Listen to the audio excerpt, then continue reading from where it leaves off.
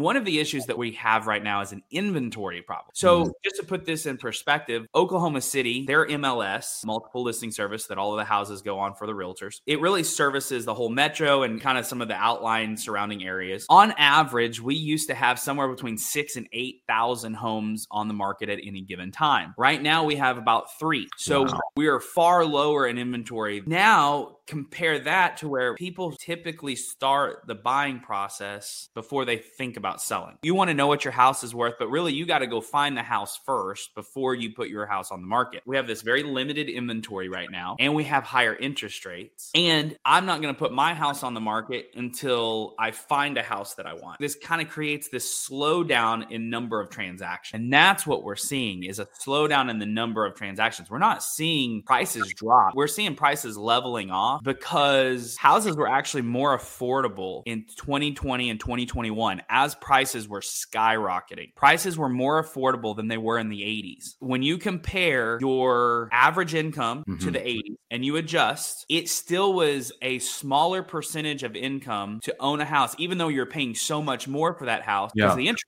rate. Thanks for watching The Real Investing Show, guys. And let us know, especially if you're interested in partnering with us. All right. Blessings, guys.